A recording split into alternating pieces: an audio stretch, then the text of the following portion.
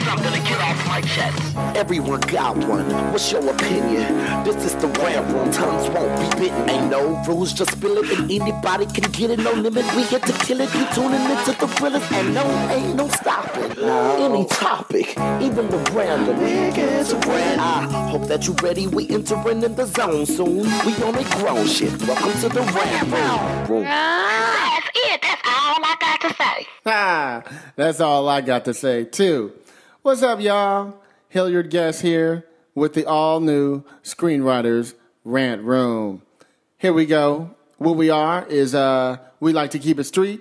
We like to keep it opinionated. We keep it what, Lisa Lise? 100. 100, y'all. That's what we people. do.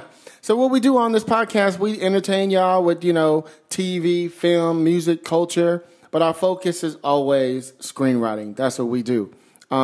We talk a lot of shit. We, we spoil movies. Well, I don't. Lisa B do. I do not spoil movies. She be spoiling movies. What's the rule? What's the rule? She got a 3-day rule. You get 3 days. When the movie opens up, True. You get 3 days. Because if you was really going to see it, you would have saw it. That's how you know she one of them cinephiles and shit. Look. No, real fans, you go to the movie, you go support it the first weekend, and if you didn't go see it, hashtag spoiler alerts. So y'all hear her. That's my girl, Lisa B, Lisa Bolakaja. We call her the street nerdist. Hello, people. You know what I'm saying? Yes. And I am your host, Hilliard Guest. They call me a.k.a. Hill Dog. That's me. I'm supposed to hear like a big applause and shit for that. There you go. And there was much rejoicing. Yeah. So on that lollygagging ass moment right there, if you're grown, let's get it in. Uh-oh. So today, we have a special guest with us. My girl, producer, creator. Diva. Oh, she all that. Y'all just see she looking super she fly. walked in. I thought, she's super fly, who's this famous person? I was not ready. Put your hands in the sky. Look, see super dude. She was about to get it. My girl, Alani Ford, y'all. Yeah. Hi, how's everybody doing? We good. We good. So Alani, she has a really interesting career for y'all. So y'all can get a lot of game on what she's done in the last year alone. Yes. I'm talking the last year alone. Yes. She told me this story, y'all. I sat there with my mouth dropping, going, wow. I know when you texted me and saying, here's our guest, and I was just like, what? It can happen. So here's the deal. People know me. I'm not known for sitting there giving you their bio. I like for people to hear the bio as it goes because you learn about them in the midst of it all. I like to hear it like live, you know what I mean? So you get all into the midst of it instead of me going, she was born, and then she graduated. And just boring people. Like, let them tell it themselves. Fuck all that. Mm-hmm. We having a conversation, bitch. Tell me who you be? Who you is? What you people did? What you done did? So, Alani, let's talk to you for a second. Where you from? Where you from? Where you be? Hey, Hill. I'm from Pasadena. Altadena, to be exact. No one's ever heard of Altadena, so I just say Pasadena. Altadena is wonderful. It's beautiful. It's beautiful out there. Mm-hmm. It's like if I had some real money, I would live there because it's like it has the small town feel. Yes, big time. But you're so close to everything. Yeah. It's beautiful. We're like king of the coyotes, where you can catch a coyote in your backyard. Yeah. Beautiful. Y'all in the hills? Yeah, we're in the hills. Oh, okay. Yeah. Okay. Y'all should see Alani. She looking all beautiful. I know. Got her little Flintstones outfit on.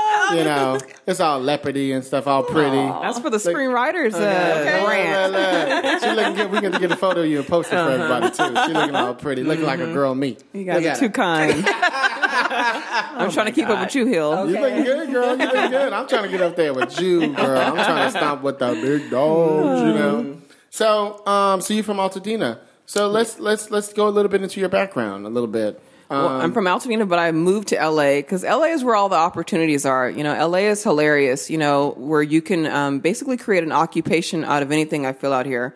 All the money's out here. Sure. You can be a locksmith in LA and make like $100K a year. Yeah. But when you're in small towns like Pasadena, you never even really hear of an assistant or a locksmith or a guitarist or something. But, LA, it's just like those guys on Venice Beach, they're down there playing like guitars and playing with cans and stuff, and they make a lot of money. I see them all the time. So Okay, you it know? can be just full of money, don't it? Yeah, right. I literally seen a homeless man. Oh gosh, I don't know if I should be saying this. I seen a homeless man when I worked in Beverly Hills, and he got in front of me at the bank. I used to give him money all the time. He had a wheelchair. He wheeled up in the bank and deposited. I seen he was right in front of me, $600. Like put it in a savings account. And I was like, is he homeless or not? But it was like it was a great hustle, and I was like, That's only funny. in L.A. Beverly Hills, like homeless See, people that's have a bank character. accounts. It I don't is. think I've ever seen that in a movie. And if before. you're short on That's some funny. cash and you can't get the ATM machine, it's like, homie, you know me. Just spot me this 20. I'll get you next week. Okay, can I get an account? Can I get? Can I get a? My cash is valid, all ones and quarters. That's funny. So you used to work in a bank for a little while? No, so I worked in real estate for a while, for about 5 years in Beverly Hills, All right. and I loved it. It was fun. I happened to be in the cream of the crop real estate. Where we had like a home for $125 million. Like in 2010, I think we sold a couple $1 billion worth of real estate. So it wasn't like the Lancaster homes and IE area. It was like these people. It was for real. So being around all those celebs and seeing all that, it made me want more. I was like, gosh, I want one of those homes one day. So the crazy thing about it is. Working in real estate and being around all that, it was like a dream job for everybody. Like people would apply for my position all the time. Really? I walked away from that in, I want to say 2009, like July 2009, to start my filming career. I modeled when I was younger and thinner. She's pretty too. She's She's saying thinner, girl. She's She looks still fabulous. good. She's still She's good. still fabulous. Oh, you guys are too sweet. Happy hour after this. I'm trying to suck in the stomach over here. It's like, let me try to look. Girl, me too, Spanx. But so I was working in real estate, and I still had this passion for acting as well. I did modeling and acting. Okay. And I went on an audition. Basically, this is where it all started. I went on an audition acting, and I kept getting these callbacks from this guy. He had a studio in Inglewood, and then like the fifth callback, he said, I keep looking at your tape, like, have you ever thought about doing behind the scenes instead of in front of the scenes? And immediately it rang to me and said, ding, ding, ding, you can't act, Like, what does that mean when somebody says that? Like, are you not that good? So I was like, do I need to reevaluate myself paying all this money for these for these classes? So he took me behind the scenes, and that's when I started producing. I basically, he didn't have any money to pay me. We were in Inglewood, so it was like a volunteer type of gig. Like an intern. Yeah, intern, Sure, exactly. sure. So you're volunteering while I was doing the real estate, and I just fell in love with it because producing, you're still I'm a business major, went to Mount St. Mary's, so you're still business when you're producing. Absolutely. But then you need to understand film, and then since I had the acting and modeling background, I loved entertainment. I loved the bright lights. I love being on set. It's like it's like a it's my high, Right. it feels great. So, I started producing with him, and we were just doing a little sketch comedy, little stuff to put on YouTube and just to put anywhere. And, we're getting 2 hits, it was nothing, but it just felt good trying But to you're do learning. it. Exactly. And then one day, he got really rude with me and fired me. He sent out this he sent out this mass email saying like he was firing me to all the people that I had brought in, and I was like embarrassed, like humiliated. Wow. He didn't call me. He didn't sit down with me. I put in all this hard work. He's spending my own money to help him out, and he fired me. So it was like, whoa, and then after I got the email, that's when I started Ford Productions. I was like, from there on, like, I don't really want to work for anyone else, and especially your for own free. boss. I'm my own boss. So That's what it's I'm like saying. I'm in charge of my own destiny, because everyone was like, Alana, you can't quit. You can't quit. Like, you were doing so great. And it was like, but it broke my heart, truly, for him firing a volunteer. And like, yo, Like, motherfucker, I'm working for free. hello. can't fire me. I'm not sure if he Brought got the these memo. donuts. Exactly. So when he fired me, I was like, you know what? I'm gonna hire myself, and I'll never fire myself, and I'm never gonna disappoint myself. And you. I'm gonna be in charge of my own destiny. I So love when you said that. I'm going to hire myself. I'm gonna write that down. You know what? I'm going to hire myself. hire yourself, everyone. Okay, y'all hear that? I'm Alani's gonna hire Q's 101. myself. So you're literally writing it down. No, it's a wonderful mantra. You Yeah. know, we were talking about in the last episode about Akiba. You know what? I'm going to hire myself and I'm going to invest in myself and do my thing. Invest in yourself, absolutely. So I left there. I had a little money for my income tax check for like the first time in life. So I had a few $1,000s, and I took that few $1,000s and I went and bought a camera. I had no intentions of a Canon 7D. I had no intentions of working it. I had never touched a camera. I bought it for my crew because we were starting to do, the little sketches and stuff. But we were on like the old school camera you put over the shoulder. Little P2s exactly, big old tapes and stuff like that. And and it wasn't HD. And right then in like 2009, 2010, HD was just coming out. Like, oh, you don't have high def? Oh, we can't hire you. So anyhow, I went and got the Canon 7D. It just came out, and it was for my crew to start doing, higher scale production and for us to step our game up. Anyhow, to make a long story short, I had quit my job doing real estate, got fired from old boy volunteering. So now I'm just at home with a savings account trying to figure life out. And I said, I really, really want to do filming. So I started doing like little comedy sketches. Then I was on Facebook one night at 3 a.m. and something popped up and it said, you may know this ball player. And it clicked and it said, you may know this ball player. I'm sorry. It said, you may know this person. And it clicked and it said Nick Young. So I clicked on it and I was like, add as a friend. 3 a.m. Like, what the heck are you doing up at 3 a.m? But I just clicked it. And, I looked at a picture and I'm like, oh, he's cute. and then I, something told me. That's the first thing, y'all. You click on somebody you think they're cute. Look the motherfucker up, Jack. Look at the pictures. The heck with the bio. So anyhow, I sent him a message and said, hey, can I film you? And I remember something about his name. I believe, he plays at USC, but I wasn't so sure. Sent him a message and immediately he was like, yeah, for sure. What do you want to film?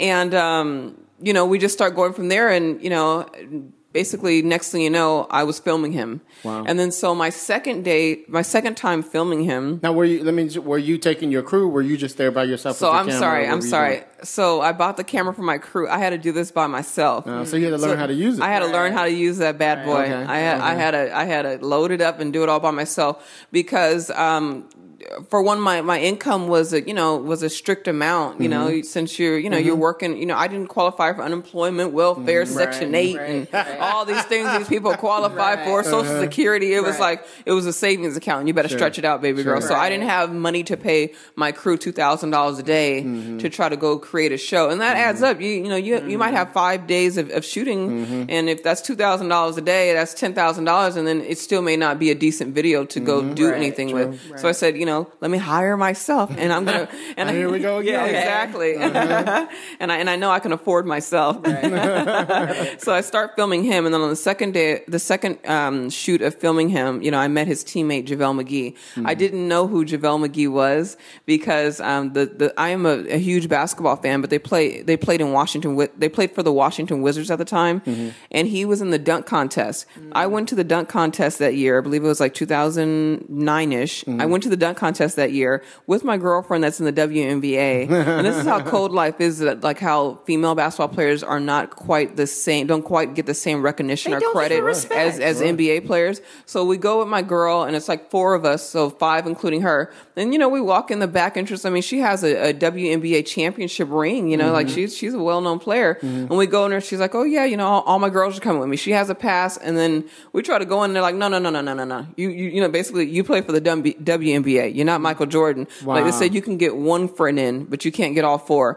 Immediately, I was like, "Oh no, we don't have to play, paper rock scissors. We don't have to guess." I was like, "Take your best friend. Like I'll go." And I went home mad as heck. But, I didn't show any emotion. Show myself already. Exactly. Can you imagine? You get down there already. It was raining here in LA at the time, so I drove home. It's raining, so now the dunk contest is on while I'm driving home because I'm supposed to be there, and then I didn't even want to see it. I was so mad. So basically, I didn't see it. I didn't watch the dunk contest. So when I met him, how hilarious! He's in the dunk contest. Since I didn't watch it, I didn't know who he was because I didn't watch it, So when I met him, it was just like we just clicked. I'm filming him, I'm filming Nick, and then I created the Nick and JaVale show from there. So we started the Nick and JaVale show, put that on YouTube, and we just started getting a really, really great buzz. It's like a little web series or something. It was a little web series, little 2-minute videos, just following them around, a little bit of their life, a workout, them having fun. Where we really had fun was one of our last videos. We did a thing called the Cinnamon Challenge, where you try to swallow a spoonful of cinnamon. So that was really, really cute. It was like everybody was kind of doing it at the time. So, but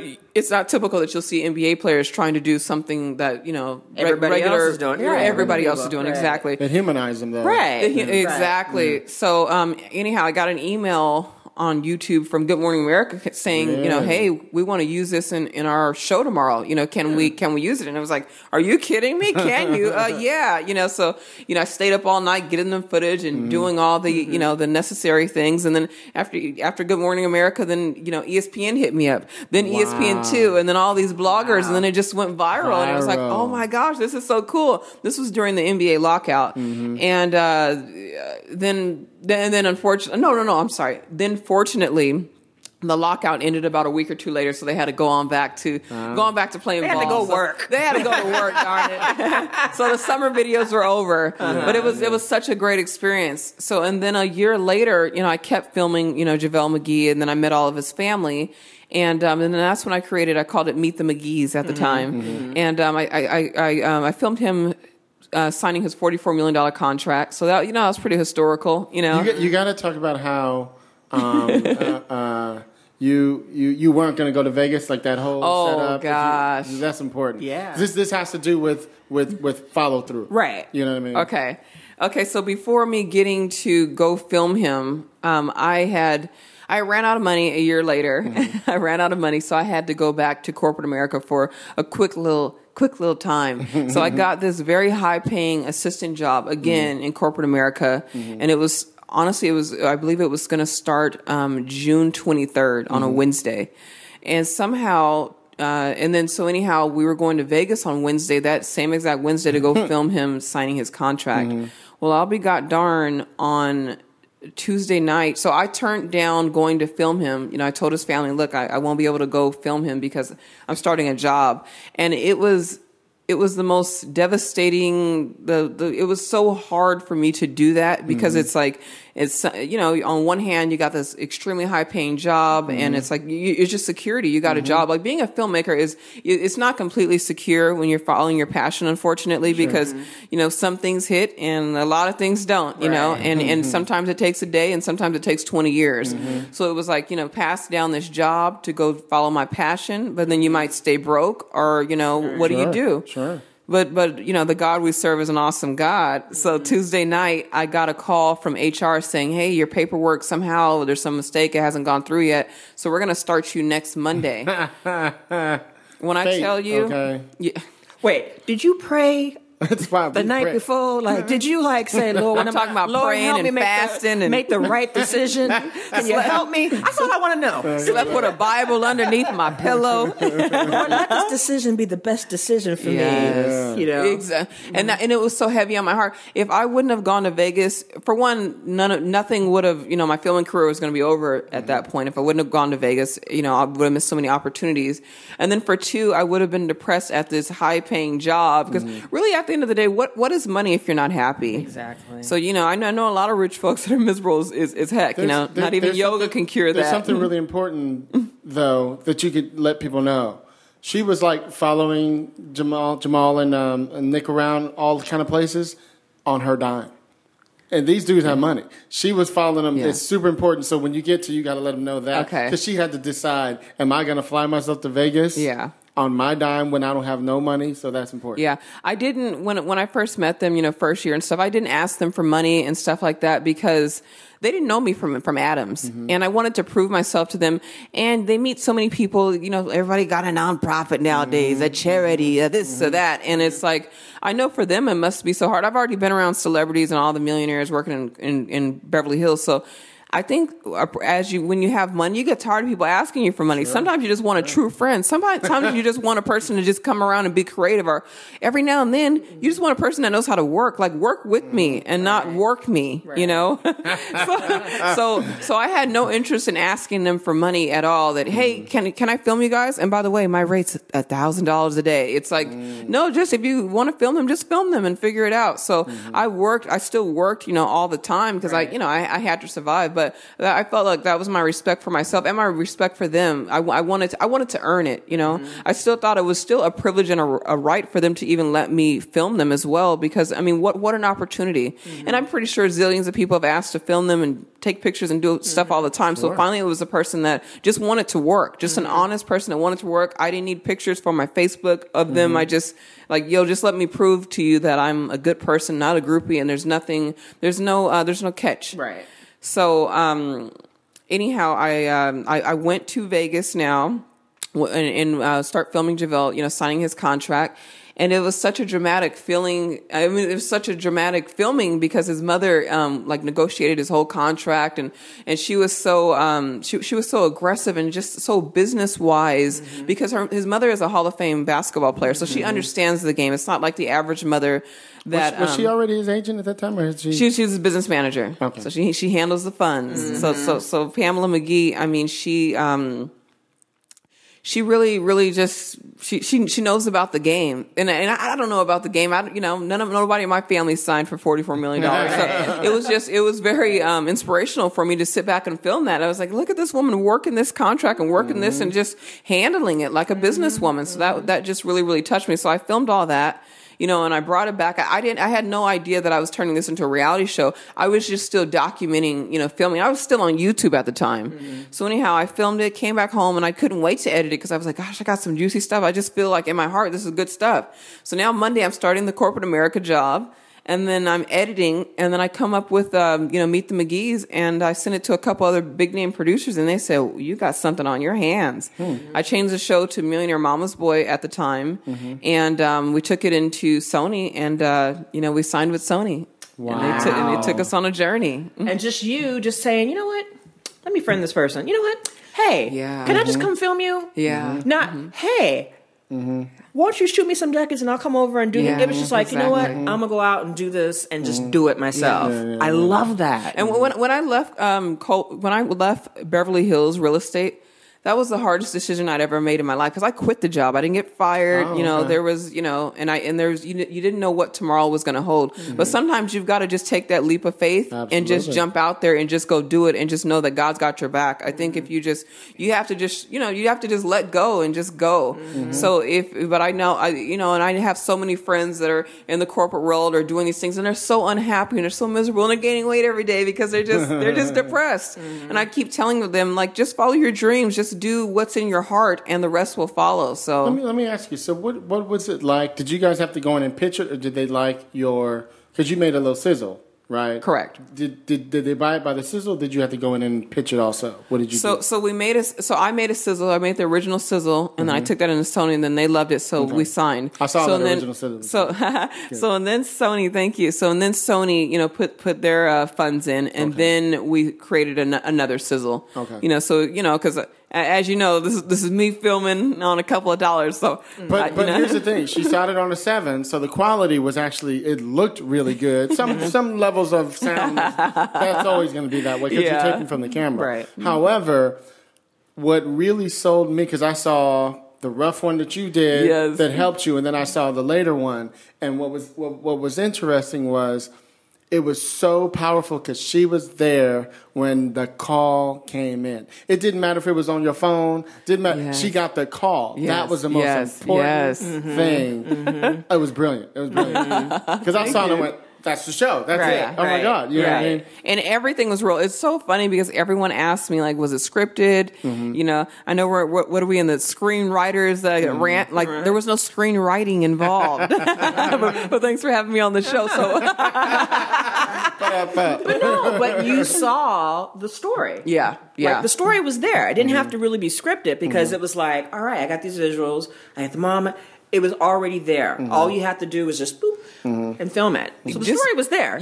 All I needed to do was not get in my way, not get in their way. Right. Literally just press record on the camera and just go. And I just sat back. It was like the real version of reality, like almost back in the day, like that show The Real World. It was like I felt like original first one. Yeah, right. I felt like I had a hidden camera. So it was so freaking amazing. So then, of course, after we got the great sizzle with Sony involved, then we went and pitched to all the networks. Oh, okay. And then, we had a lot of folks that were interested, and we signed with the Oprah Winfrey Network OWN. So the show did... now, can you tell people... we know what a sizzle reel is, but could you explain to some of the newbies out there who are learning what a sizzle reel is? Sure. It's... The basic way that I always say it is, it used to be everybody wanted a script. Well, that kind of changed, because of time. Yes. Nobody has time anymore. So it used to be, okay, give us like say it's a half-hour show, give us like the first act, give us a 10-minute, give us a 15-minute, give us a sequence, if you will. And so just so they could see how, like, even if the production value isn't perfect, it's really about being able to see, like your sizzle, the original one you did, which was like a 2-3 minute, it was short. Yes, 3 just minutes. showed you here's the premise of the show. Right. What it could be. Yeah. Right. And then the big moment, her big reveal, and the music came on. It was like we signed the deal. You know what I mean? Dun dun dun. $44 million. I was Yes. like, what? And then they took it from that and expanded on that, but with she had the full crew and you know what I mean? Yes. Better cameras and stuff like that. So the sizzle basically is for an executive or producer, an agent or whatever, just to see what it was that you like. I just did a sizzle for this Supernatural pilot that we're going to do. It's going to be about like 3 minutes long. You know what I mean? So it's just to show them, here's what the show is all about. It's not necessarily, here's the pilot. Right. You guys kind of more probably did like a middle ground of between the sizzle and the pilot. Yes. Because you guys were going to networks. You need to really show them. Oh, yeah. know. Well, what my advice for people when they're doing sizzles, because now everyone's pitching to me. They pitch to me all these scripts. I'm like, you think I got time to read a 300-page script? 12 of them? Right. So I always tell people, send me a sizzle, but people get nervous and they feel like they can't afford a sizzle. So it's like, oh, I don't have that budget. And people ask me to shoot sizzles for them too, to produce their project and shoot the sizzle. And people think you need $40,000 to shoot a sizzle. I've literally had someone, they wanted me to put in $20K to get the sizzle done, and I was like, I'm sitting on some money, but not, I can't do $20K each sizzle because each sizzle isn't going to go. Right. You're going to have a lot of wonderful sizzles on your shelf for the rest of your life, and on your dresser at home. So I tell people, it's right in between. It's a balance. Do not spend your life savings on the sizzle. But then again, don't film it from your iPhone.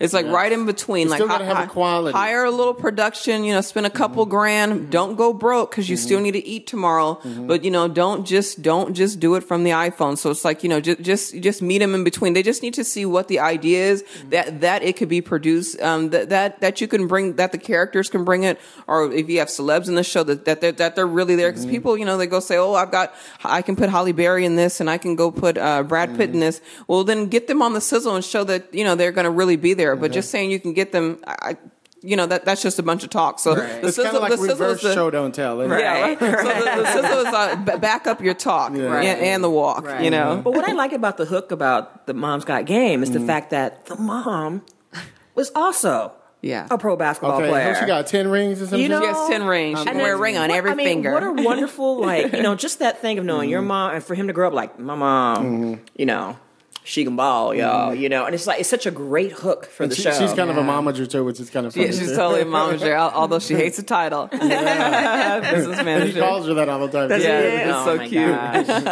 My goodness. That's funny. My goodness. So let's talk about the next step of when you guys went out and sold it to different networks. So OWN finally bought it. So what's the next step for people? What did you have to prepare for? What was the prep? As in the shooting, after it got sold. Okay, so then we shot all summer, and I'm young. I say young like I'm under 60. That's such a girl thing. She looked like she's 19. Guys.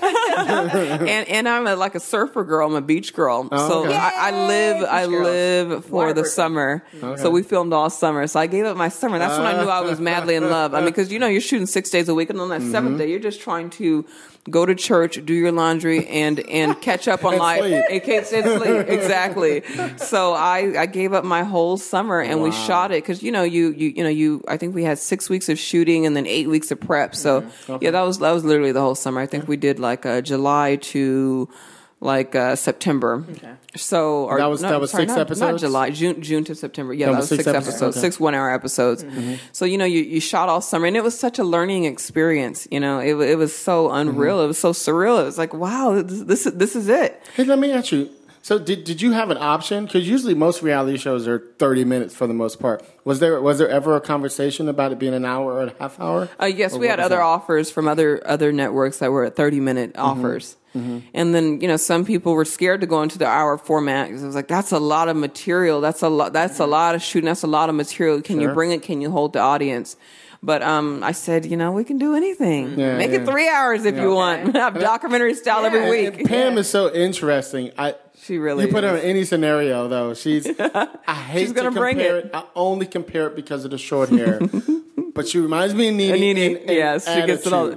If you can imagine Nene in a show with being somebody's mom and he's a big star and she's running the show, she has that same I don't give a fuck attitude. And it really, and I only compare it because of the short hair. I'm not saying she's completely her own person. She's beautiful. She knows she's got style, just like her. So there's just some similarities in that sense. But, okay, that's interesting because I was just curious of how that worked with whose decision was it to make it the hour or the half hour? We decided, me and the cast, me and the McGee's, let's do an hour. Let's go with this network. And I'm sorry, it was a group effort. The other producers and Sony as well.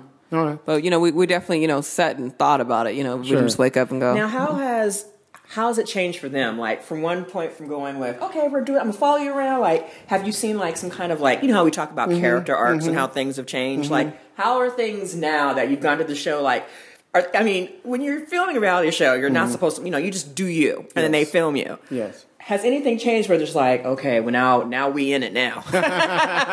It has got real. Like, have you seen any changes or? What's funny is like now when I go out with Pam, she can't walk the streets. It's kind of reopened up that Hall of Fame thing again. So everywhere we go, fans are asking for pictures, and then I become the picture girl because I have to, I have to do the camera. You have to take the phone. Yeah. And then it's weird. They ask me to get in the pictures all the time because I'm 6 foot tall. She's 6'2". So you look like you was former I look like something. People think I'm like WNBA royalty, and I'm like, no, I didn't. And they're taking the picture, and they go back. Yeah, right. Go back and Google and see. So what I always do, I'm so humble, and I'm a producer. I'm not I'm not an actress. I'm not a reality character. So a reality. What do you call them?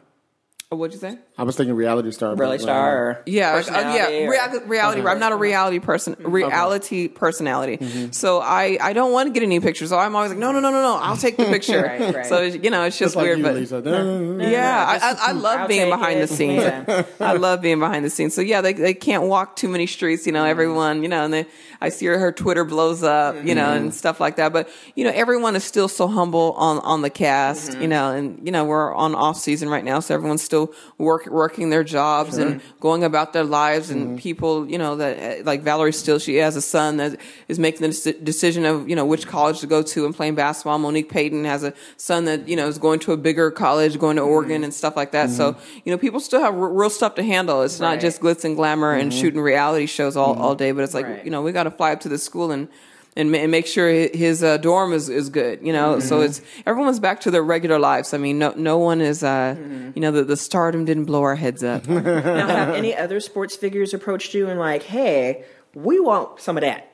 Because you would think that might happen. We want what they're having. Yeah. Like as far in as terms of a family show, in terms of something with the sports, maybe someone. Like we have an interesting family too. Right. Like we have somebody else who may be a person, an adult father or mother figure who's also a sports player, and now their children are making that transition, something like that. Yeah, absolutely. I mean, I get a lot of pitches. I get maybe at least like 5 to 10 pitches a day now. Wow. From through email or Facebook or tweet or the hard part. I hate when my friends call me. I hope my one friend doesn't listen to this, but he said that he was he calls me. He's like, "Oh, Alani, you picked up the phone," and I was like, "Why wouldn't I?" He's like, "Oh, I thought you'd be all Hollywood now." And I was like, "Boy, not yet. No." But I'm like, I'm never going to be Hollywood. I'm going to always answer your calls if I'm available. I'm going to tell you guys, you hit Alani, and maybe just because I know you, but you hit Alani, she hit you right back. I mean, she is like so good at that.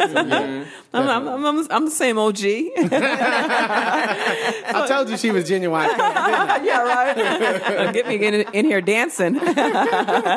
So I answer his phone, and he's like, "Yo, I need to tell you something. I'm thinking about going through a divorce and da da da da." And I was like, "Oh, I'm going to pray for you, brother." And he's like, "No, I'm on the show." Yeah. Do not play Hill with your psychic, but are you psychic? So we try to do a little prayer, and I'm like, and I'm like reading scripture, and I'm holding them down. At the end of it goes, "So what do you think about a reality show on a single father going through a divorce, and he's raising his kids, and he's a good man, working man, black man, BMW black man working." He's trying to hit them plot points. I almost hung up the phone and did get Hollywood. Like, that's boy, hilarious. I thought you had a real life problem. Like, let your problems be problems. Don't turn it into a reality show. I don't make reality shows off of problems. problems. You know, I make reality show off of inspiration and off of great things, and just because you're just because you just caught my attention. But if you're not catching my attention with no divorce, I really think you should make up with your wife if you really want to know my opinion. Get yourself together and get off my phone, boy. So it was weird. So when you get those calls, you get nervous. Like when your friends call, you want to make sure it's like, are you just calling me on some genuine stuff? Like, hey, girl, let's have happy hour. Or is it to pitch your reality show idea? And then sometimes they don't understand. People want me to film their cat. Oh no, you don't understand. My cat can do flips, and oh my God, he has 9 lives. It's showing this. It has talent. He is gifted, and it has claws. That's hilarious. Yeah, so it's just like sometimes I get exhausted with the with the bedroom ideas that come to them late at night. It's never gonna stop. As long as you are blessed to keep making more shows, it's never gonna. As soon as I open my offices, I was telling. We had a meeting the other night at the Writers Guild. We have the Black Committee meeting, and we have a new regime, if you want to call it. I don't mean that in a negative. I mean that in a positive way. Oh yeah, but bloodless coup. No, just kidding. We're taking over, man. We're taking over. Hold up, banging in there. No trip. And I was telling everybody, kind of went around the room about like what department would they want to be a part of to help, and they had like a training session. So I was explaining why I would want to be more part of the training because of what I do, the podcast show, teaching with Lisa and different things like that. Yes. And I said, and also I have with my company, I'm invited to Pitch Fest and all these other things every year. Yes. I probably have heard 1,500, 2,000 pitches, but because you hear 80 of them in a day, and I've done 14 of them, so it's like constantly I hear so many of them. So there's like a certain twist on the way I hear how to pitch. You know what I mean? I can see it a mile away. Anyway, that's why I was curious about. Did you have to go back in and pitch it, or were you able to sell it based on your sizzle, which to me, when I hear that somebody sells something on sizzle, I'm like, that must be a badass sizzle. Oh. Because you have to remember, she just said she gets pitched, 5, 6, 10 times a day with her level on where she's at. Imagine if you're a studio, because I get 2 or 3 emails a week of somebody trying to pitch some shit to me, right? So imagine if you get something to network, which is what she was able to do. All of a sudden, everybody and their mama, plus you're on Twitter and probably Facebook, says you're accessible, right? So they're constantly hitting you on like a high. Oh my god, you know what I mean? Just out the wood cousins and shit, hitting you stupid ass, stupid. You ain't stuff. made your Twitter account private yet? Like, and click. That's a good one, Lisa. Soon as I leave here. She's a Twitter head, though. She don't have to use it. She even shut that down. Now, this is what I want to know. What are some new, what is a new show you want to do? You've got this one going on. What are some other stuff that you want to explore in terms of your filmmaking? And, what's the next big thing for you? I have some things in the works. So I have some more reality shows that I have some sizzles that will be getting made very soon. I have a cooking reality show that I'm going to get going on. Oh, really? Food! Yeah, yes! Right. But I will not be the chef. I'm just producing, but I've met this amazing, Creole chef from Louisiana. So I've had her on hold while I was doing, Mom's Got Game, but I need to call her back and say, okay, let's roll. So if you need any taste testers. Hello, right. I'm available to eat. and her cooking, oh my gosh, it's so amazing. So I'll be calling you for the taste test. Just like, I just want to come eat. I'll just in the background. Come taste this. Is it good? And then we'll go work off all of our guilt with Hill. With Hill in the gym the next day. But no, I'm going to keep it rolling. And then, I want to stay in the reality genre for right now. But you do eventually want to get into scripted. I do know that. I do want to get into script. I got to find a good script. People pitch to me. My personal advice, and I don't want to discourage anyone, the scripted world is really, really hard. That budget is way different. That budget, I don't know, $50 million and stuff like that. So, I gotta interrupt you. And I always hate to say the word. Sorry to interrupt you, but damn it, sorry to interrupt you. Look, my suggestion is to everybody out there, the first one you do, make it simple, contained. Like for instance, your show pretty much is always at his house. That's like the main set piece. I didn't go overboard. So find something, so you can even put it out there. You can even put it out there. Okay, I'm looking for a nice, simple comedy, drama, horror, whatever it is. Yes. Keep it contained. 3 or 4 locations. You can ask for what you want. You could even put it out there and say, I'm having a contest. You know what I mean? Okay, let me put it out there, Hill. Everybody, I'm looking for a romantic comedy. Okay. Very simple. Call me or Hill. But see here, we can take it a step further. You you could say in the vein of this, I want to keep. It's bridesmaids meet. Yeah. Meet the Millers, whatever the fuck. You know what I mean? Right. But something like that. But just figure out what it is, and then start thinking about what your budget would be. Because as you know, and I know you know how to make a movie now or a TV show, which is very similar. Yes. Give you $50,000 to $100,000, you know what you can do with it. Oh yeah, you know what I mean? Absolutely. Because you just said they offered me $20,000. They don't know I could do all kind of things with $20,000. Yeah. So imagine what you can do with $100. Yeah, I can do some stuff. You just have it all takes place at a house. Yeah, absolutely. I mean? Maybe just a couple small locations. Well, now that you've been at locations, you know how to get permits. You know how to get. Yeah, you know what I mean. So I definitely understand the production side. Exactly. So the scripted, that'll be a learning experience for me. And, in getting through the scripts, I still haven't found the love to sit down and read. Like, I know you probably do this, Hill. Like, people read like 10 scripts a day. And, they have this piles of scripts like on their tables and stuff. I haven't found the love to read all those scripts yet. Here's so that's why I know I'm not ready for the scripted when you're role. ready, you bring in a me or Lisa type of person. Okay. We're going to read and be like, what you do is usually somebody like you probably have an assistant now when you're working, I'm assuming. Yes. Your assistant is reading scripts. Yes. Or you bring in somebody like us to be like your development executive who reads, who's like in charge of scripts. So I'm going to call you guys after this show. And be like, I need you to read this stuff. You know what I mean? And then, we'll bring in some interns to read, and then I don't read it unless it's really good. Good. And I'll tell them what my standards are, and I won't take it to you until I think it's at that standard. Here's what I know you're looking for. I learned your sensibilities. You might say, I really love Bridesmaids, but I didn't like how they do this, so I'm really looking for something more like this. And then I start looking in that realm. So I start, with all the people that we know, we start putting it out there. That's what we're looking for. We're looking for a budget of about $300,000, whatever the fuck, whatever it is. These are the parameters. Everybody, Hill really knows this stuff. Do you teach a course weekly or something? I mean, not weekly.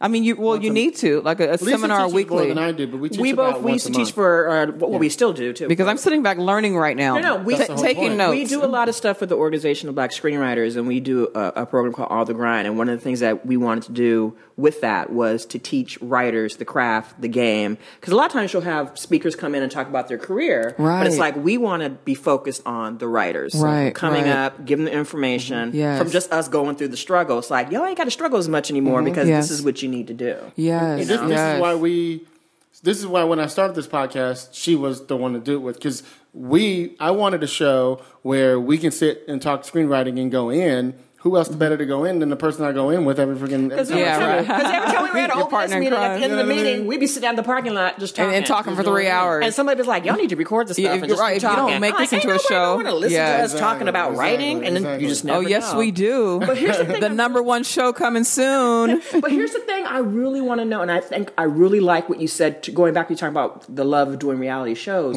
I loved how Lonnie said that I want to do reality shows that are inspirational and that give you... Because, a lot of the stuff that's out now, and I'm not going to out anybody. My sister Kim, she loves the Housewives. She loves those shows. But what I like about it in terms of Mom Got Game, it's like a lot of times people have these misconceptions about professional ball players, the type of backgrounds they come from. Yes. And what I love about this particular show is, you've got a family, they're tight-knit, they got goals. It's not about that stuff that you see on the news and party and all the craziness. It's like they come from someplace. And they're building to something else. And I think that's what's lacking in a lot of reality shows, because I know a lot of people love it's like Jerry Springer or Overload, and we want to see them fighting and wig snatching. And it's like, there ain't none of that. But a lot of the shows that I like watching that are reality shows are just things that, make me excited and give me hope. Like I love shows like Face Off, because I love monster movies and crazy stuff. I like reality shows where people are exploring things together with families, like things that show you there's a better world out there. And see, I'm all about we've talked about this before. I'm all about competition reality shows because I'm inspired by seeing somebody grow from just throwing out American Idol or The Voice or something, seeing somebody be like a dude from Oklahoma who's just an amateur, and then watching him or her grow win into a megastar, and they look like a superstar at the end of the show. That's or even when inspirational. they don't win, when they've learned something, like I'm going to come back, and because you know, as me, we be boohooing like, she only made it to level 3, but she's going to walk away and she's going to come back. It just makes you hopeful, and you're like, you pray for that person. You're like, oh, I wish you well, and you just get You're inspired. glued in. Yes. Because as an artist, you're able to tap in, even if you're not a singer, you're able to tap in to the feeling of almost getting to Paramount, almost getting to whatever it is that you do in your life. You know, almost made it to Sundance, almost did this. Yeah. Damn, I know that feeling. You know what drew me in, why it was a must that I created the show? Because I was hanging with the ball players at first, Nick and JaVale. And, like athletes and stars and stuff, they have such a bad rep, and you only get to hear the bad stuff, when they had a DUI or when they stole a cookie from the store and now they're getting prosecuted and stuff like this. But it's like, why don't you ever get to show any of the charity work that they do, or the inspirational speeches that they give, or them just hanging out with their buddies and they're just watching TV and how hilarious a person just naturally is. So, me hanging out with them, like we, go to Benihana's and they were just cool cats to hang out with. And every single fan that comes up, they're taking a picture with them and they're nice and they're sweet and stuff like that. So it was great to be able to film some of that, because I was like, no one shows the real them. They're just captivated by the drama. And the reason why, and then hanging out with Pam, and her girls, they're so inspirational. And these women have, besides basketball records, like they're businesswomen. They've made money. They've overcome things. They've overcome breast cancer and divorces and things like this. And I was like, this is real life stuff that no one's ever going to be able to hear. And Pam is also helping, like her friend wants to sing. She's like 50 years old. Helping her get her singing career off the ground and saying, girl, if you're going to go for it now. Now's the time, not tomorrow. I remember one of the episodes, they had this beautiful moment where, I forget what character that is. What's her name? Kim singing? Kim, the singer. She was sitting on they were having a conversation. I was like getting choked up because Pam got choked up. Yeah. I got choked up. My partner was standing in the door watching. Because I was like, come in and look at this. Kim and Pam, played basketball together, and Kim didn't try out for the Olympics because she, was like battling some confidence in her head, and she felt that she had let Pam down. So this is something she's been holding in for like 25 years. She finally told her. So she finally told her, like, I'm so sorry that I didn't try out. She says, girl, you don't have to apologize to me. That's something that you did. But from here on out, guess what? You're going to go for your dreams. You're going to try for anything that you want to do in life, from here on. And it was like, we were all like backstage choked up. It was like, whoa. But see, those are the things you're looking for in your shows, those diamonds, those little moments, that you can connect to, which is similar to them signing the check. Because everybody was emotional at that moment. Yes, you know what I mean? Yes. And my dad is 61 years old, but, if you ask him, he thinks he's 35. So he's really... he is. He uses like more, slang than me, and he's all hip hop and cool. So I got him hooked to reality TV just about a year ago. Of course, he started, watching because of me, but then now he watches everything, Duck Dynasty and Honey Boo Boo and The Housewives. And, one thing that I knew, my biggest inspiration behind this was I wanted to create something that my dad would be possibly proud of. I loved watching Bad Girls Club. I loved it, like 7 years ago, obviously, like, which character would I be? And I'm like, you'd be the lame character because you don't even do this type of stuff. And I love watching The Housewives and stuff like that. But sometimes at the end of the shows, like, I get choked up and I feel bad because I'm like, these are these people's real lives. Like, like this last season of how what is it called? Hip hop, Love and Hip Hop. The end, I cried literally when Peter Gunz, was living the double life with the baby's mother and then the new wife. Okay. And I just felt bad for women that have to go through this. Like, this was their real life, and they were showing it on TV. And nothing against that, but I was just saying, like, I want to do something that's going to inspire someone, and that my dad can watch and be proud of his daughter that she produced this, and not something that's going to tear your soul apart and you're feeling very guilty. I'm glad you said that, because I was going to ask you a few moments ago, like, now that you know how to produce national, reality show, what are some of the things you learned that you can, inspire some of the kids out there who are trying to make, because there's lots of people who listen who want to do reality too, who just want to do reality, or may think they can do both. Yes. Like on the previous episode, we're starting a new thing where we're doing the baby writer seat, where we're going to allow, because I'm a podcast head, and I know Lisa is too, and we listen to podcasts all day long. I'm sitting writing. I got podcasts playing in the back. I just love them. It's usually screenwriting or filmmaking based, and I'm always there. Every once in a while, there's one that moves me, and like, I wish I was in a room with that one. So I was like, what if we had a seat They're for young writers to come and sit. Oh. So we started on the previous episode, and I brought in my friend Caesar, who's the assistant on this TV show that I'm writing on, to come in and be the baby writer on, in the thing. I love it. And it was really, really groovy because we were just, so we got to experience that, Yes. and to feel what that was like. So I'm just always curious about, like, what do you learn from that? Like, what have you experienced, and how can they learn from you now that you've done it? You know what I mean? Let's see. My advice to folks out there is my biggest thing I always say is just get going. You only live once. We get in our own way all the time, and psych ourselves out, and we can't do it. One of my biggest things is I psych myself out. I want to be a straight A person. I want everything to be so perfect, but in real life, like nothing in life is perfect. So I will quit things a lot of times if they're not perfect, and it's like, it's okay getting a B-. It's okay doing an okay job. My biggest thing is like complete it. Just complete. I seen a quote recently. It said, I never complete shit. And I know a lot of, I've done that in many scenarios. So it's like, just get going. And then you only learn from getting out there and getting started. I wasn't a reality genius, or I wasn't a reality expert, but I learned so much doing with my first show being, this show being greenlit, just being the experience of being on set, 6 days a week out of your life, and, going through the cuts. And it's on you. Exactly. It's on you. And it was still a learning experience. So you're gonna learn for the rest of your life. Life. It's all about change and evolution. My biggest thing too is like, don't give up and do something that you're passionate about. Don't do it just because of the money, because it's not going to make you happy, or don't do it just because of the fame. They say. I've heard, I don't know, this rapper named Wale said, it's nothing to be famous, but it's, everything to be like legendary, Okay. So it's just kind of like that Chris Rock thing where I don't want to be rich, I want to be wealthy type of thing. Right. People just do stuff for money, but it's like, be happy. So just get going, and anything is possible. Anything, like, I've had so many odds against me, and so and don't think that no door's shut and stuff like that. A person firing me as a volunteer, how does he feel now? His business is he's out of business and stuff like that. It's like, just whatever you do, just believe in yourself. Because what I see in that, and Lisa and I talked about this a lot on previous shows, and just when we teach, is whatever you used to do, sometimes you don't even know that it helps you to become who you become. Big time. It might be something super stupid. Mowing lawns, being a gardener, anything. Right. It's shaping you to who you are going to be in the future, or what you've become now. So I've had so many regrets in the past, and bad things that it's like, oh my gosh, this happened to me. That was so horrible. But it's like, if it wouldn't have happened to me, I wouldn't be the person that I am today. Right. So I thank you, God, for all of my bad experiences and all the heartbreaks and the crazy things that I've gone through, because it's made me so grateful, today. There's a song, a really good gospel song that I really love, and I'm so sorry I can't remember her name, but she was a sister that used to sing backup for Madonna.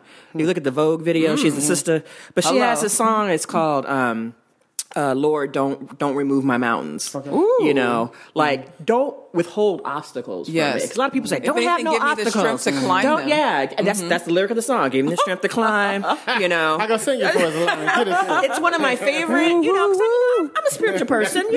But it's like, it's one of my favorite. Like, when I know, like, okay, this is gonna be one of them days. I need to just know that I'm going through some stuff, and I'll play that where it's not. Don't take stuff away from me. Like, those obstacles make me who I am. Have a song with the Clark Sisters. Is my living in vain? Remember that one? Oh, it was off the chain. It was a no. Of course not. It was off the chain. Come on, Hill. No. Microphone check. I'm a little hoarse from talking, but y'all know I got vocals up on there. Don't get it twisted. Because even the things that don't work out, like years ago when I did my first short, and everything was going great, and then one of the last big scenes I really needed, we lost the location, and then you try to cobble together what you have. And I never put that short out because being the perfectionist that I am, it was like, it's not good enough for where I want to put that out there, but I'm grateful for that experience. To we've seen, I probably should have just put it out there. Girls, it's too late to put it out. But the thing was, it was like, man, but I'm so grateful for learning, from the mistakes. Like, okay, next time, I'm not going to do that. And I'm so grateful for it not coming together the way I wanted it to. Everything's a learning experience. Right. But now the next time, it's like, you know what? I learned from that. Hello. Now you're an expert, Lisa. Yeah. We getting it in. Right. Speaking of expert. You got something for the clapback? Okay, look. So check it out. We're going to get into Lisa's world famous clapback. And you know what's really awful What's that? for this clapback? Okay. It's because on the last episode, my clapback, when I was complaining about the screenwriter who wrote Noah, who was saying that basically... I still need to see that. But I passed the 3-day rule. You might. No. Spoiler alert. No, it's okay. It's okay. Where he made that statement where he's like, basically, they were talking about why there's no diversity in Noah, and basically he said, which was, basically I use white people because they represent everybody. They represent humanity. That's what he said. Okay. So one of our baby writers who I would love to have on our show, Jasmine. Hey, Jasmine, shout out. Jazz. So Jazz sent me, he sent me a little message on Twitter, and all he said was, clapback. So Jasmine is sending me clapback alerts. And so he has sent me this link where Aaron Sorkin was talking about, and this is the title of the article. It says that basically Aaron Sorkin says scripts with female protagonists aren't good enough. What? All right. Aaron Sorkin? Aaron Sorkin. Okay. So this was last night. Okay. Clapback. Actually, it was April 22nd, which is a couple days ago. Or whatever the day he was at this event. He was at the Tribeca Innovation Week. And so he was talking about it. And this is what he said. And I want to quote this because, I get upset when we talk about... Get it in. When we talk about marginalized folks trying to make it in this business. And you know that basically there's so many movies that come out and the protagonist, a lot of times, the lead is not necessarily female. Yes. But even though we make up like over 52% females of the viewing audience... Why is that number? Why are we only making? I think the number they were giving out was like maybe, maybe it was like 15% of the protagonists in movies are the lead are female, where over 52% of the audience is female. And basically, I guess someone came up in the audience and asked him this question. This is what he said. The question was this is the question that the person asked Aaron Sorkin. When 52% of the movie ticket buying public are female, but only 15% of the protagonists are, it doesn't seem like commerce is actually winning, the audience member said, calling back to an art versus commerce remark Mr. Sorkin had said earlier. I know on your TV show you have great female characters. Yeah. Are you going to write a female protagonist for a feature anytime soon? So this is what was asked that was to him. the question. The question that was presented to him. Here's what Mr. Sorkin said in full, and I quote, I'd always thought, I don't know, is the answer to your question, you're making a really good point about the disparity between who's buying the ticket and who's up on screen. Furthering that the point, these decisions aren't made entirely by men. In other words, he's trying to blame that women are responsible. So here we go. There are roughly as many women who can greenlight a film in Hollywood as there are men. What? From Amy Pascal at Sony to Stacey Snider at DreamWorks, Donna at Universal. But I've always thought that there is a great female James Bond movie to be done. I'm not literally calling her Jane Bond. But a female secret agent. So it's the lady's fault. Wow. See, there are 2.5 names of powerful women in Hollywood to prove it. Also, apparently, the answer to including women in film is to plug female actresses into typically male roles. And then he goes on and talks about Bridesmaid. And so what it comes down to is basically he's saying, also, he had made the comment that, women, when they go on dates and go to movies, they have a lot of say in terms of what their partners go to go see. So therefore, women want to see men and all this stuff. So basically, he's saying that female scriptwriters, they're not getting made because they're not good. So my clapback today, Mr. Sorkin, I'm not going to say it because I may have to work with this fool in the future. He's still one of the best. He is, and here's the thing. Let's not get it twisted. No. You're not going to get it twisted. All right. He's one of the best in the business. Yes. But once again, like I said in our last episode, when you have people who are one of the best in the business, who is a screenwriter, who people come to, who has a lot of influence in terms of what is being made, when he is saying that and putting that out there as a real thing, directors, producers, everybody else start to believe that. And what it says is that women's scripts are not good enough, which is not true. And I'm going to quote a female director really quick for this clapback because I was so upset. But I have to share this with you people because it hurt my feelings. And I had to let him know that I was upset. So this is a director. This female director, and she's really talented. Her name is Lexi Alexander. She has a whole thing. It says an Oscar-nominated director gets real about how women are treated in Hollywood. But I just want to get to a point that she says, because she says a lot. But it says, Find it. Okay, here we go. She went through a whole list of stuff, but here's number 5, okay? She says, women in Hollywood have no male allies.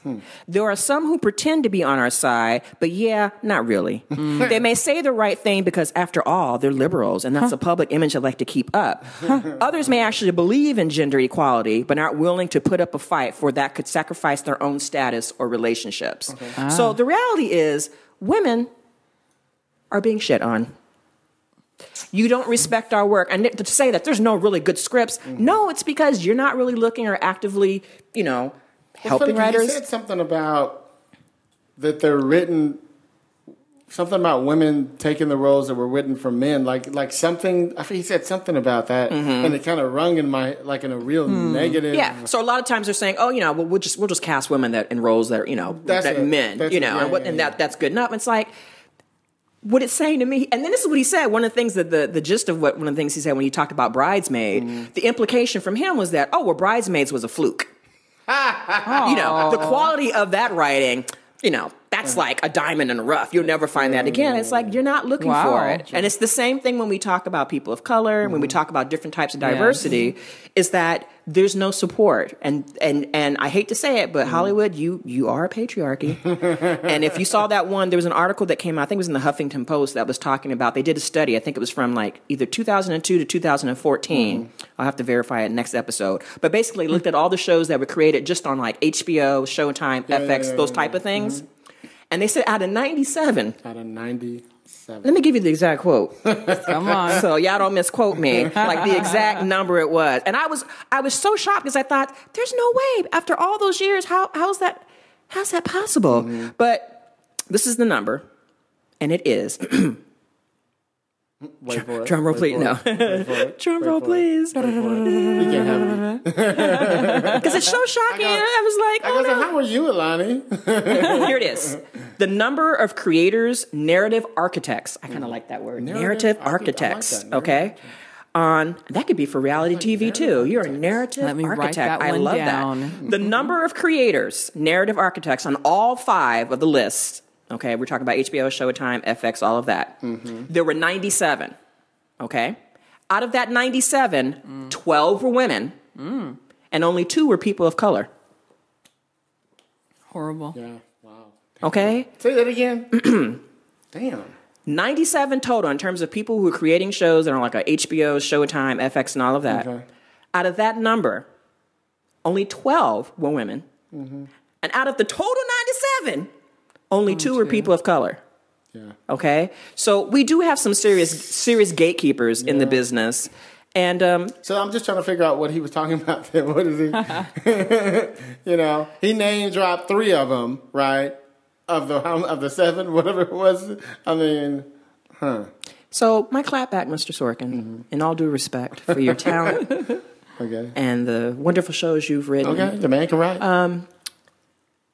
Stop it. All right? Stop saying that we're not good enough. Because like I said, once again, he is setting a precedent. Totally. Because once you say that, can you imagine being a female screenwriter in that audience out in Tribeca? A little discouraging. Who's may have admired his work and like, I want to be just as good as you. And he is telling you, women, bitches, y'all can't write. I'll write your parts for you. Sure. You know what I mean? So that's my clapback this week. And it's like, once again, there's no respect really for diversity when you have 52% of the movie-going audiences are female and only 15% are represented in terms of protagonists.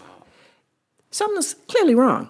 So, female screenwriters, I want to apologize to you for the error of that comment. So just keep writing the great roles that I know you're writing for women. Yes. And we just need people who are real allies in Hollywood to really be supportive. And not only just people who are like screenwriters themselves, directors, producers. I know he name dropped Amy Pascal and all these female, but what he needs to understand too is women, no matter in high positions, a lot of them are invested in patriarchy too. Yeah. And a lot of them have been brainwashed into thinking, well, people only want to see. And also, they don't want to lose their jobs either. If I start bringing in, they're going to start thinking I'm the lady, the lady producer, which has always been a derogatory term in screenwriters. They say things like, lady screenwriters. Back in the old days in sci-fi, lady writers, and it's offensive, So you can't put that on him like half the people who greenlight, bitch, shut up. On that note, that was it. On that note, That was a good one. That's what I'm talking That's about. all I got to say. Did you? That's all I got to say. Look, that's what I'm talking about. That's all I got to say. So, that was a good show. That was a good show. that was great. So, Alani Ford, where can the folks find you at? Where they at? Let's She see. like, I ain't giving out my number no more. Wait. She gonna get outside in the car and be like, and Twitter lock. My Twitter handle is Miss Ford Films. MS Ford FORD Films FILMS. Okay. Okay. And that's it. I mean, I'm on Facebook, but Yeah, that's for friends. Facebook is found a way to make Friends it and private. family. And Lisa has a little theory about Facebook. no, What did she say? Facebook is for Facebook is for us, for old folk. It's for your mom and that's dad, for your you mom know. and dad. That's for you to check in every now and then and say, I'm Exactly. still alive. Family's all good. Oh, I see the nephew don't had another child. All right, I'll be at the family barbecue. It's for life updates. Twitter is where it is, where it's Yeah. at. It's fast, it's happening. And if you notice on Twitter, stuff be going on Twitter and the news catches up 2 days later. Yes, it's Fashion TMZ Okay. on Twitter. Oh, Alani, so are you guys gonna do another season? Do you know, or have they discussed it? or- We're figuring it out now. Okay. Yeah, so stay tuned, everyone. I feel you. Exciting. I know how it works. Exciting. Okay. All right. So y'all look for Alani on Twitter. Hit her up. Don't be asking her for nothing, but y'all can at least show some support. I just need friends right now. Yeah. And I want to thank you guys. Like, it's been really amazing being on this show. Oh, thank you. I wasn't sure if you guys were going to ask the deep down dirt, who are you dating right now? And Well, we heard is this about and that. writing. It's like, This is right, about you guys craft. It's actually, not a gossip No. show. you guys It's not actually that. stuck to the script. No. Not a gossip show. So it's I just it's been a pleasure. I haven't actually done any interviews. I don't like doing interviews. I don't want any fame or anything. So when you asked me to do it, I was like, oh, but understand. but you're so great, and and then me coming here doing it, this is actually giving me confidence. we're Maybe I'll do just some more having a interviews. conversation. No, You know what I mean? exactly. So It's not like- it's just like, keeping it real, honestly, talking to the. This is all me and Hilliard do. Like when we sitting around and gabbing, we just talk about stuff. We'll be in the Yes. parking lot for hours with Ron, our friends, screenwriting, and just talking. And it's just that's all it is. We're really about craft because Yes. we're film fans and TV fans, and we just Yes. want to see really good stuff. Yes. Story. I love Good it. stories. You guys have a great show, and this is going to go for a long time. Thank you. Thank you. Yeah. Please help us promote it. Look. Let's go. So Lisa B, where can they find you? Hey, I'm on Twitter.